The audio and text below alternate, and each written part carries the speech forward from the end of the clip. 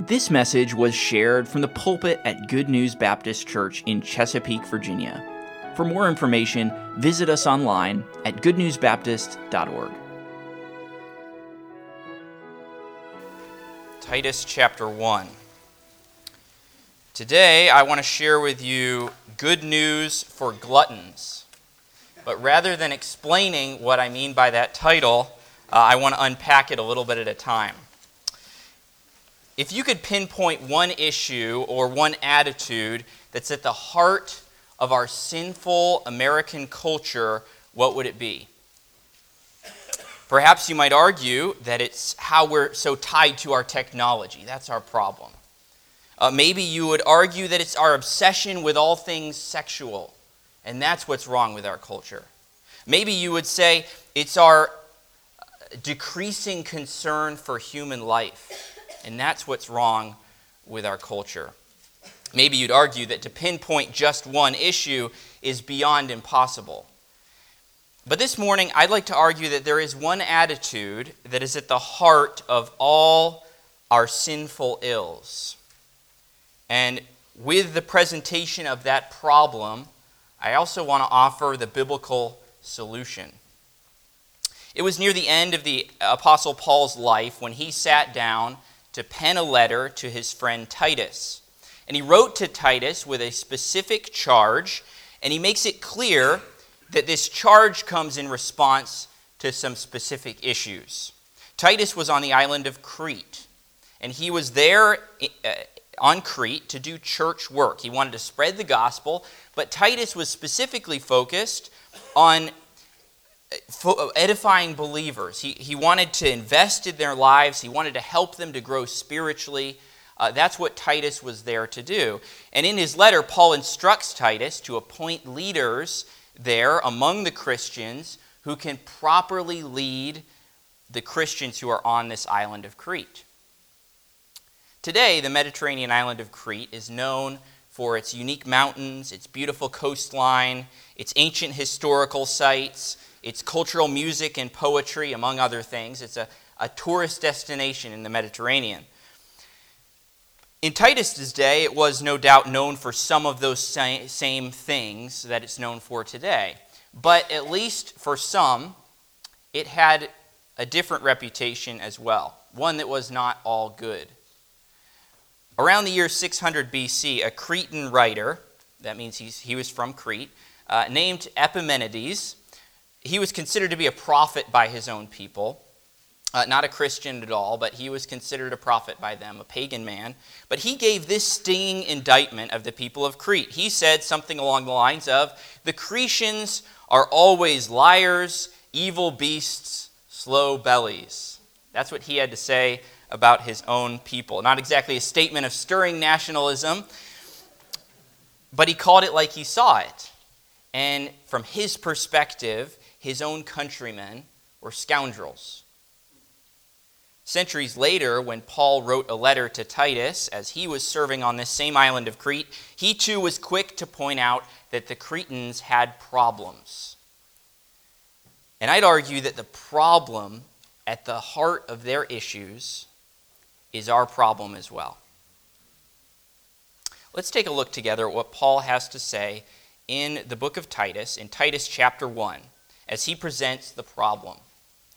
Verse 10 of Titus chapter 1 says, "For there are many unruly and vain talkers and deceivers, especially they of the circumcision, whose mouths must be stopped, who subvert whole houses, teaching things which they ought not, for filthy lucre's sake." Then he says, "One of themselves, even a prophet of their own, said, 'The Cretans are always liars, evil beasts, slow bellies.' This witness is true." So Paul is agreeing with what Epimenides had to say about the Cretans. They had problems, but may I ask for a raise of hands this morning? How many of you have problems? All right. I'm glad to know that for the most part we're an honest bunch this morning. None of us are perfect, and I think that most of us don't have a hard time admitting that. But consider how you'd answer if I asked you personally, what is wrong with you? What is your problem? Don't worry, I'm not going to call anyone up this morning, but consider, how would you answer that question? Maybe you'd say, well, my problem is that I've been struggling with laziness, and I've been getting up too late in the morning. I've been late for work. It's been messing with me. That's my problem. Maybe you'd say, my problem is impatience. I keep getting angry at my spouse and my kids. I keep getting angry at my coworkers. I'm blowing up at them. Impatience is my problem. Maybe you'd say, selfishness, that's my problem. I always have a bad attitude when things don't go my way. And that's what my problem is. Are those things problems? Sure they are. But are any of those things the actual problem? Last summer, I started experiencing some sensitivity in my right eye. And before too long, it became downright painful. It felt scratchy. It was super sensitive to light. And pretty soon, I couldn't see very well. It got to the point where I couldn't even drive. And so my wife had to drive me to urgent care. And they could have said there, all right, you have eye sensitivity, pain. All right, here's some ibuprofen. Here's some eye drops just to make sure your eye can stay moist. And hopefully that'll help to alleviate the pain a little bit. And I would have said, well, okay, what's the problem with my eye? Oh, well, that's not important, as long as we can help to alleviate some of the pain that you're experiencing. That wouldn't have been good enough. And thankfully, that's not what happened. They took a look. They quickly diagnosed me with mucopurulent conjunctivitis. That's pink eye. And they gave me some drops for that, which did wonders in clearing up the eye, and it all was well. Because they were focused on relieving not just symptoms. They weren't just dealing with a surface issue. They were trying to determine the cause and treat what was causing that problem. And that's exactly what I wanted them to do. In your life, the apparent problem might be laziness, it might be impatience, it might be selfishness, it might be discouragement, it might be an addiction, but none of those things are the real root problem. So, what is your real problem? Well, your real problem is gluttony. And you might say, that's not what I expected you to say. Well, I would tell you this morning that I struggle with gluttony, and that each of you do as well. What do I mean by that? Well, I'm not just saying that we're all struggling with our relationship to food, all right? That is one area of sin we can struggle with, but that's not what I'm talking about this morning. Take a look with me back at Titus 1:12, and those words that Paul quoted from Epimenides. He agreed with Epimenides that the Cretans were liars. We know what that means. He called them evil beasts, which literally means bad animals. He's calling them animals in the way that they live. And then he calls them slow bellies. Now that phrase, slow bellies, is actually a really literal translation of the Greek there. That's exactly what those words mean in Greek, slow bellies. What he means, he's expressing the fact that they are lazy gluttons. So what was at the heart of the issues that the Cretans were facing? It was their bellies. They were living in a way that I would refer to as belly-led living. The belly is a picture of our physical body's appetites. And the Cretans were living according to those appetites. They were living according to their bellies. So, that's why Paul and Epimenides likened them to animals. If they felt like doing something, if their bellies wanted it, then they did it. There is some exaggeration here for the sake of making a point, but as a general rule, if they felt like eating, they ate. If they felt like lying, they lied. If they felt like engaging in immoral behavior, they did it. If they felt like lashing out violently against others, then they attacked. They were gluttons, feeding their bellies, feeding their desires without regard and without restraint. They had a complete absence of self-control. They were gluttons not just for food, but for sin. And when I say that you and I have a problem with gluttony, that's what I mean. We too struggle with belly-led living. Living according to my desires, what my physical body desires, what my sinful nature goes after. That's our problem. We all too easily slip into this same kind of living that the Cretans were engaging in, where we're feeding our desires even against our better judgment. The problem in Crete that made this even worse is that, as Paul talks about in Titus 1:10 and 11, there were teachers among the people who were spreading lies that condoned or at least failed to condemn this brand of gluttony. So the teachers were saying, you can live that way, it's not a problem. You can live according to your belly. You can live according to your sinful desires. You can engage in whatever it is that you want to engage in. That's not a problem. And that's what the teachers were allowing the people to believe. And that's a big part of why Paul said, we need people who are going to lead according to God's word. We need people who can step in and teach the truth. And that's a big part of what he is challenging Titus about in this book. Paul also points out in Titus 1:16 that there were those who professed to know God, but denied that profession by the fact that they too were engaging in this belly-led lifestyle. So you can say the right things, you can be in church, but if you're living according to the whims of your sinful desires, you are contradicting that confession with your life. And that's what Paul says here in Titus 1:16. He says, one of themselves, even a prophet of their own, said, the Cretans are always liars, evil beasts, slow bellies. This witness is true. So I would argue that we have a problem with gluttony. We find ourselves in a mess as a nation and as individuals because we are gluttons, stuffing ourselves with sin because we're letting our bellies take the lead. Now, before you start bashing the ancient Cretans or looking around at celebrity culture or focusing on your extended family or maybe those people you went to school with who you're friends with on Facebook and you think, yeah, this is them.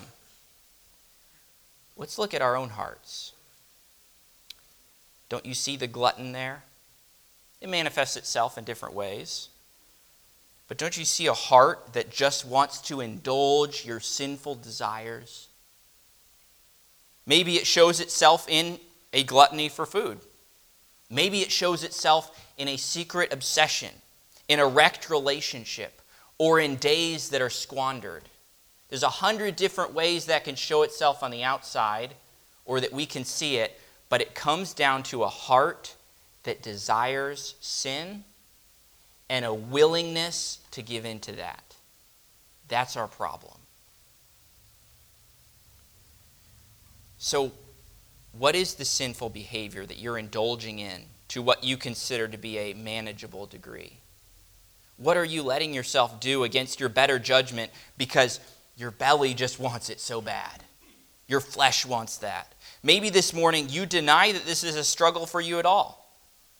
Maybe you're managing to cover it up with a well-groomed exterior.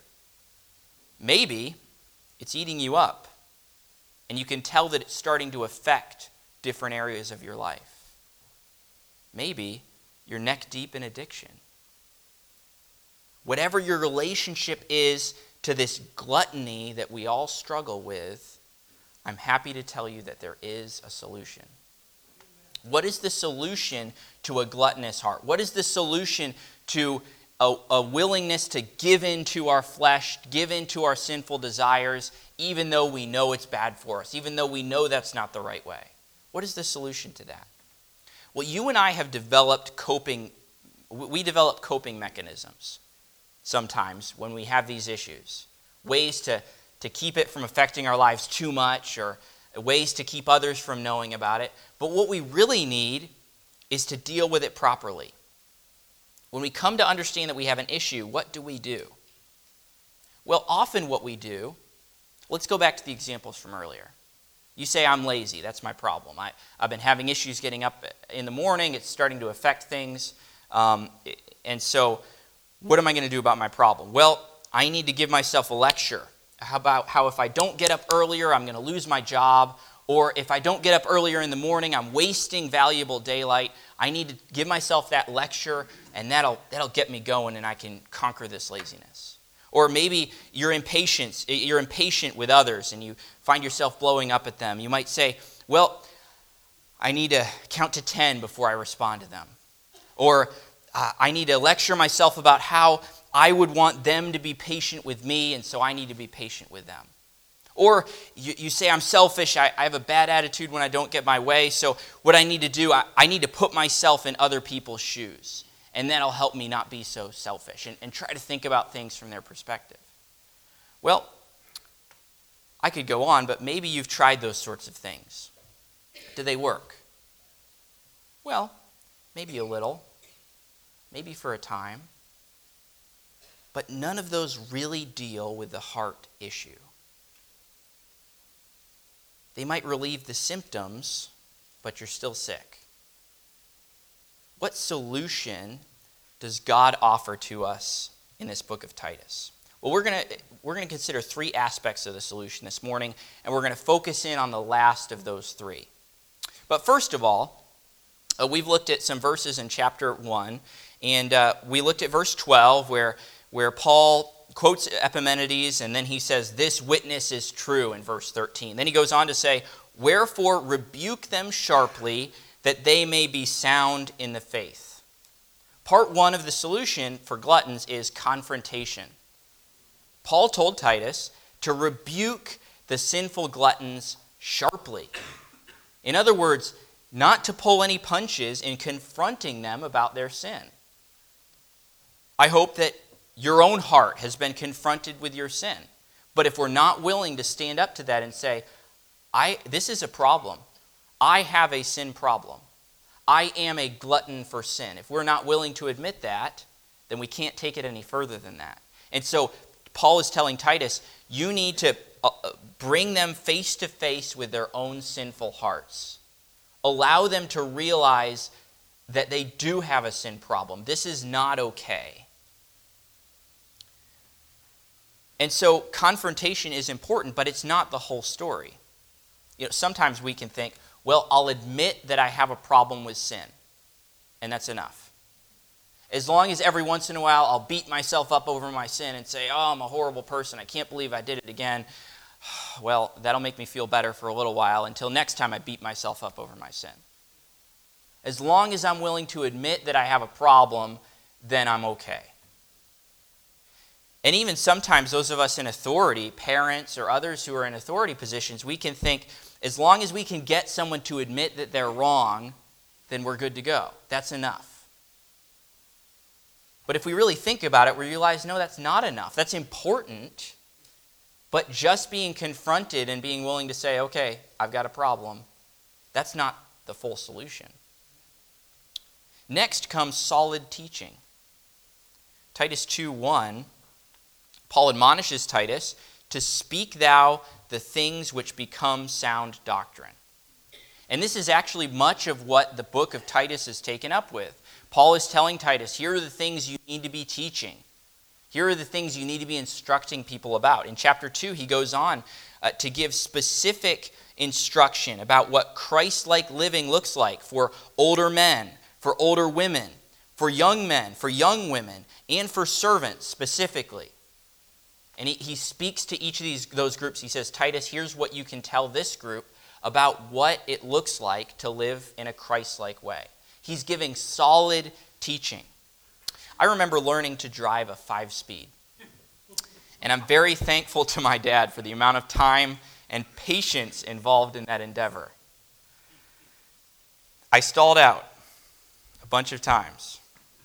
But when that happened, my dad didn't just say, you're doing it wrong, you're doing it wrong, you're doing it wrong, you're doing it wrong. I already knew that part. The car had told me. Instead, my dad would remind me once again of how to do it right. You have to let up on the clutch really slowly, feel it engage, give it a little bit of gas. And he'd say, no, you have to lift, it needs to be slower than that. No, you need a little more gas. and he would instruct me in the right way to do it. It was important for me to know this is not how it's supposed to be, but it was also important for me to have someone come alongside and say, this is the right way. That was the wrong way. This is the right way. Solid teaching is so important. We need to be brought face to face with our sin, with our gluttony, with our unbridled desire for and pursuit of sin. But we also need to be taught what godly life looks like in contrast with that. But you might say, I know all this.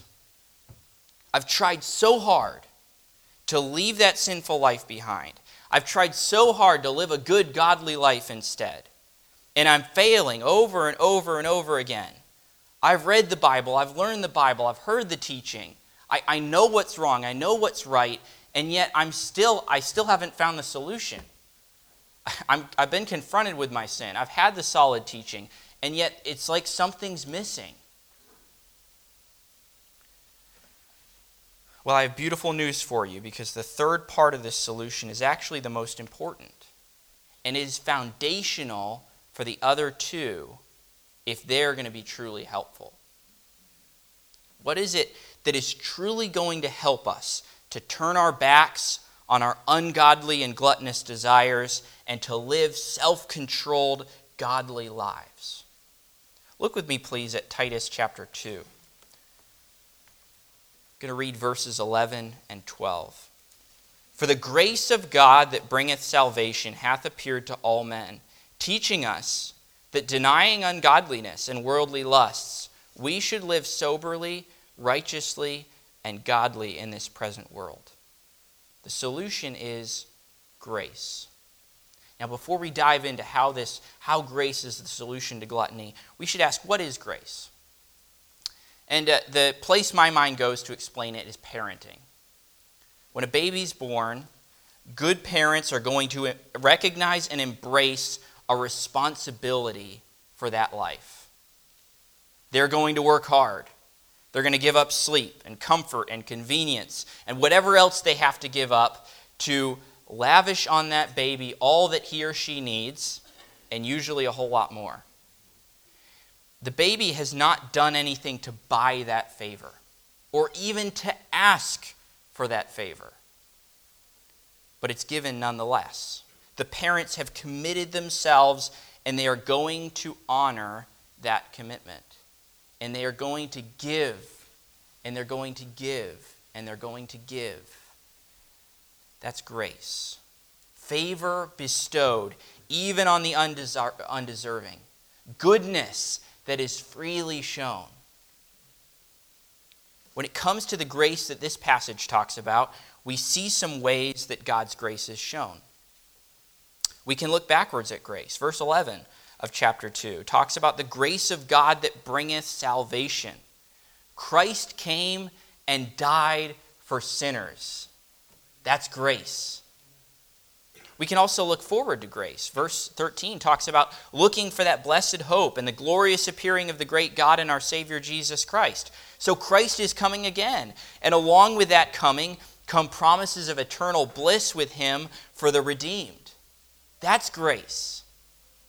But grace is not just about, I can look back at grace and I can look forward to grace. Grace is also about right now. Grace is right now because Jesus Christ is right now. To help us see how grace is the solution to our gluttony, we need to consider two aspects of how it interacts with the lives of people now. We're all gluttons by nature. But there are actually two categories of gluttons. And the grace of Jesus Christ is good news for both. Verse 14 of Titus 2 says that Christ gave himself for us. And then it gives two reasons that he gave himself for us. The first is that he might redeem us from all iniquity. So, grace is good news for lost gluttons. When I say lost, I mean those without Christ. Those who are still at odds with God. And what is it that makes us at odds with God? Titus 2:14 calls it iniquity. It's our sin. It's our disobedience to God's law. And how many of us have disobeyed God's law? We're all sinners. We have all committed iniquity. We have all broken God's law. But Jesus came to redeem us from that iniquity. See, you may or may not realize this, but if you've not experienced the redemption of Jesus Christ, you are actually a slave to your own gluttonous belly. You're in bondage. And maybe you have tried so hard to conquer those sinful desires, and you can't do it. You're stuck. But Jesus came to change that. He came to turn that around. He came to set you free. His death and resurrection provide the key that unlocks the chains of your sin, because he paid the penalty that you deserve for your iniquity, for breaking God's law. And he extends to you that key, that salvation, an act of amazing grace, undeserved favor. And what he asks is a heart that is willing to admit that you are a helpless sinner. You are a gluttonous captive to your own belly. And he wants you to receive that free gift of eternal life, a new life with him at the center of it. Here's how Paul expresses this amazing truth in Titus 3. Titus 3:3, for we ourselves also were sometimes foolish, disobedient, deceived, serving divers lusts and pleasures, living in malice and envy, hateful and hating one another. So he's listing out some of the outworkings of belly-led living, of that heart that desires and seeks after sin. But, he says, after that the kindness and love of God our Savior toward man appeared, not by works of righteousness which we have done, but according to his mercy he saved us, by the washing of regeneration and renewing of the Holy Ghost, which he shed on us abundantly through Jesus Christ our Savior, that being justified by his grace, we should be made heirs according to the hope of eternal life. You, who are by nature a gluttonous rebel against God, can be washed from your sin, can be renewed by his indwelling spirit, and become an heir of the wonders of eternity. That's what Paul is saying here in Titus 3. All because of God's grace. And so grace is the solution for lost gluttons, because without grace, you can do nothing about your slavery to your own desires. But through Christ, you can be set free, and instead of belly-led living, you can experience Christ-led living.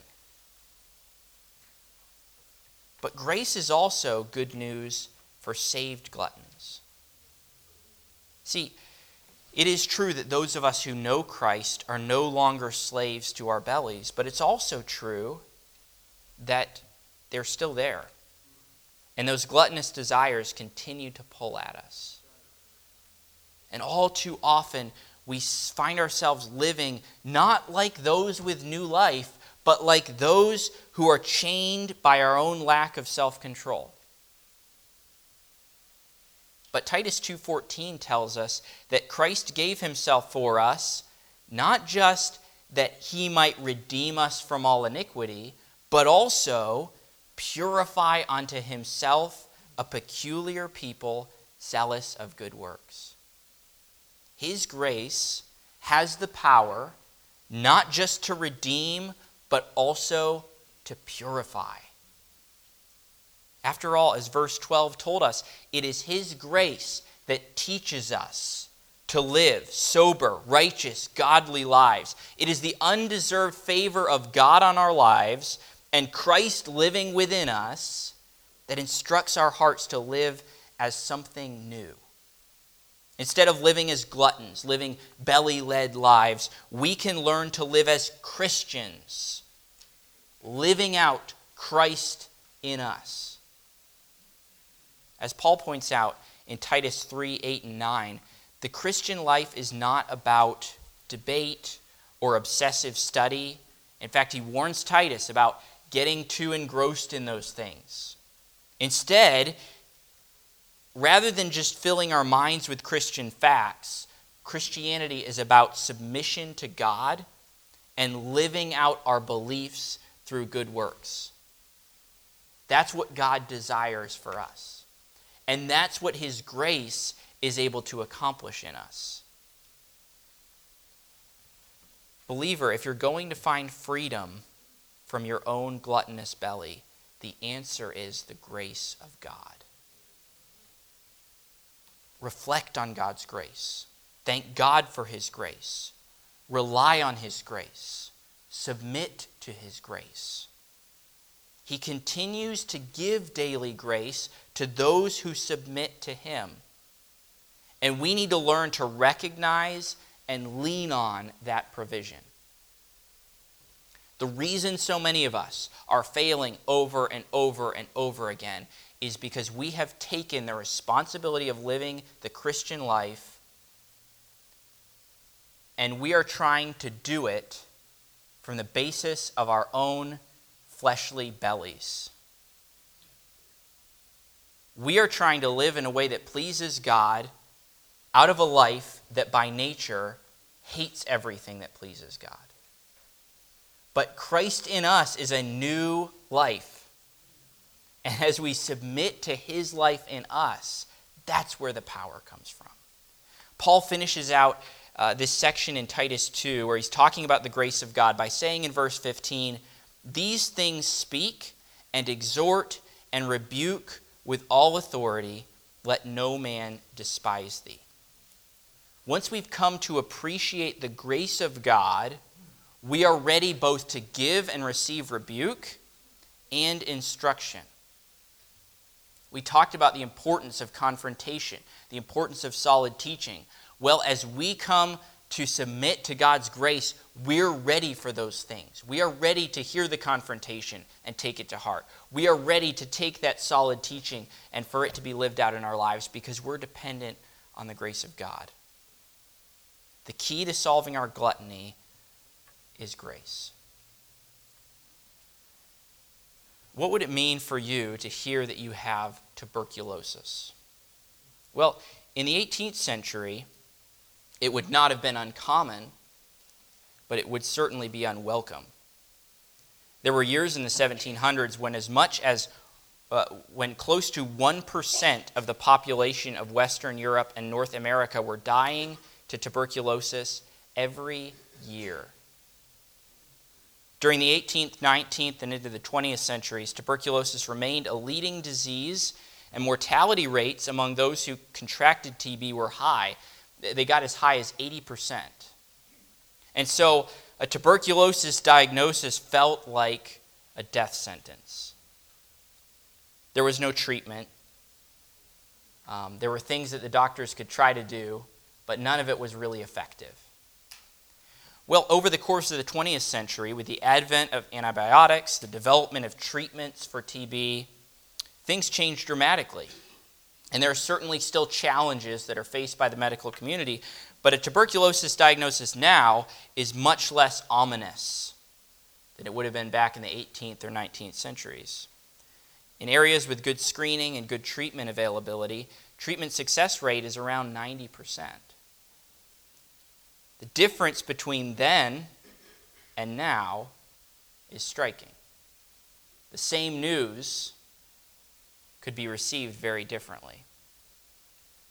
We can all appreciate that the news that you are sick sounds a lot different if you know there's a cure. This morning, I hope that you've been brought face to face by the fact that you are a glutton for sin. But I hope that you also see that there is good news for gluttons. I hope you've been able to acknowledge your own gluttonous heart this morning, understanding that however it may manifest itself in your life, you have a heart that loves to sin. And I hope, too, that you've caught a glimpse of the wonder of the beautiful gem of God's grace. If you're unredeemed, if you're still captive to your own sinful desires, if you're lost in your sin, recognize that Christ has paid the price for your redemption. He offers you salvation today. He desires to cleanse your sin. He desires to save you today from your belly-led living. And He desires to become your new leader. If you're among the redeemed, but you're struggling today with your gluttonous heart, I hope some light has been shined on the way ahead. The solution is not trying harder. The solution is God's grace. He is able to make all grace abound toward you. He is stronger than your belly. Be ready to listen to rebuke. Be hungry for sound instruction. And recognize that the power comes from God's good favor and from Christ dwelling in you. Look to Him today. His grace serves both as the motivation for purity and the power for purity. It is all about Him who gave Himself for us, that He might redeem us from all iniquity and purify unto Himself a peculiar people zealous of good works. If today you're living in victory over gluttony, over your drive for sin, then praise the Lord. That's only by the grace of God. Be faithful to confront and to instruct and to point others to Christ and His grace as well. Let's pray. Father, I thank You for this book of Titus. Thank You for all the good instruction that we find here in this book. But Lord, thank You for the precious verses we've been able to consider today and what they tell us about Your precious grace. Father, may we be willing this morning to come face to face with the reality about our own hearts. And Lord, may we also be willing to come face to face with the reality of what can be done about the state of our hearts. So Lord, I pray this morning for any who are here who don't know Christ. Would You help them see that they're not going to be able to free themselves from their sin by their own effort. They are slaves. And without You, they will spend eternity separated from You, still slaves to their own sinful desires. Lord, if there's someone here who does not know Christ, would You work in their hearts that they may come to You today? And Lord, for those of us who are believers, I pray for those who are struggling this morning, those who have their sin manifesting itself in one way or another. May we be able to attack not just the symptoms, but the true cause. And may we surrender ourselves to You in the work that You're doing, and may Christ in us make the difference. Guide us in this, we ask. Be with us as we have this time of invitation. May we all respond as You want us to. And may we surrender to Your grace in however You are working in our hearts today. In Jesus' name we pray. Amen. Thank you for listening.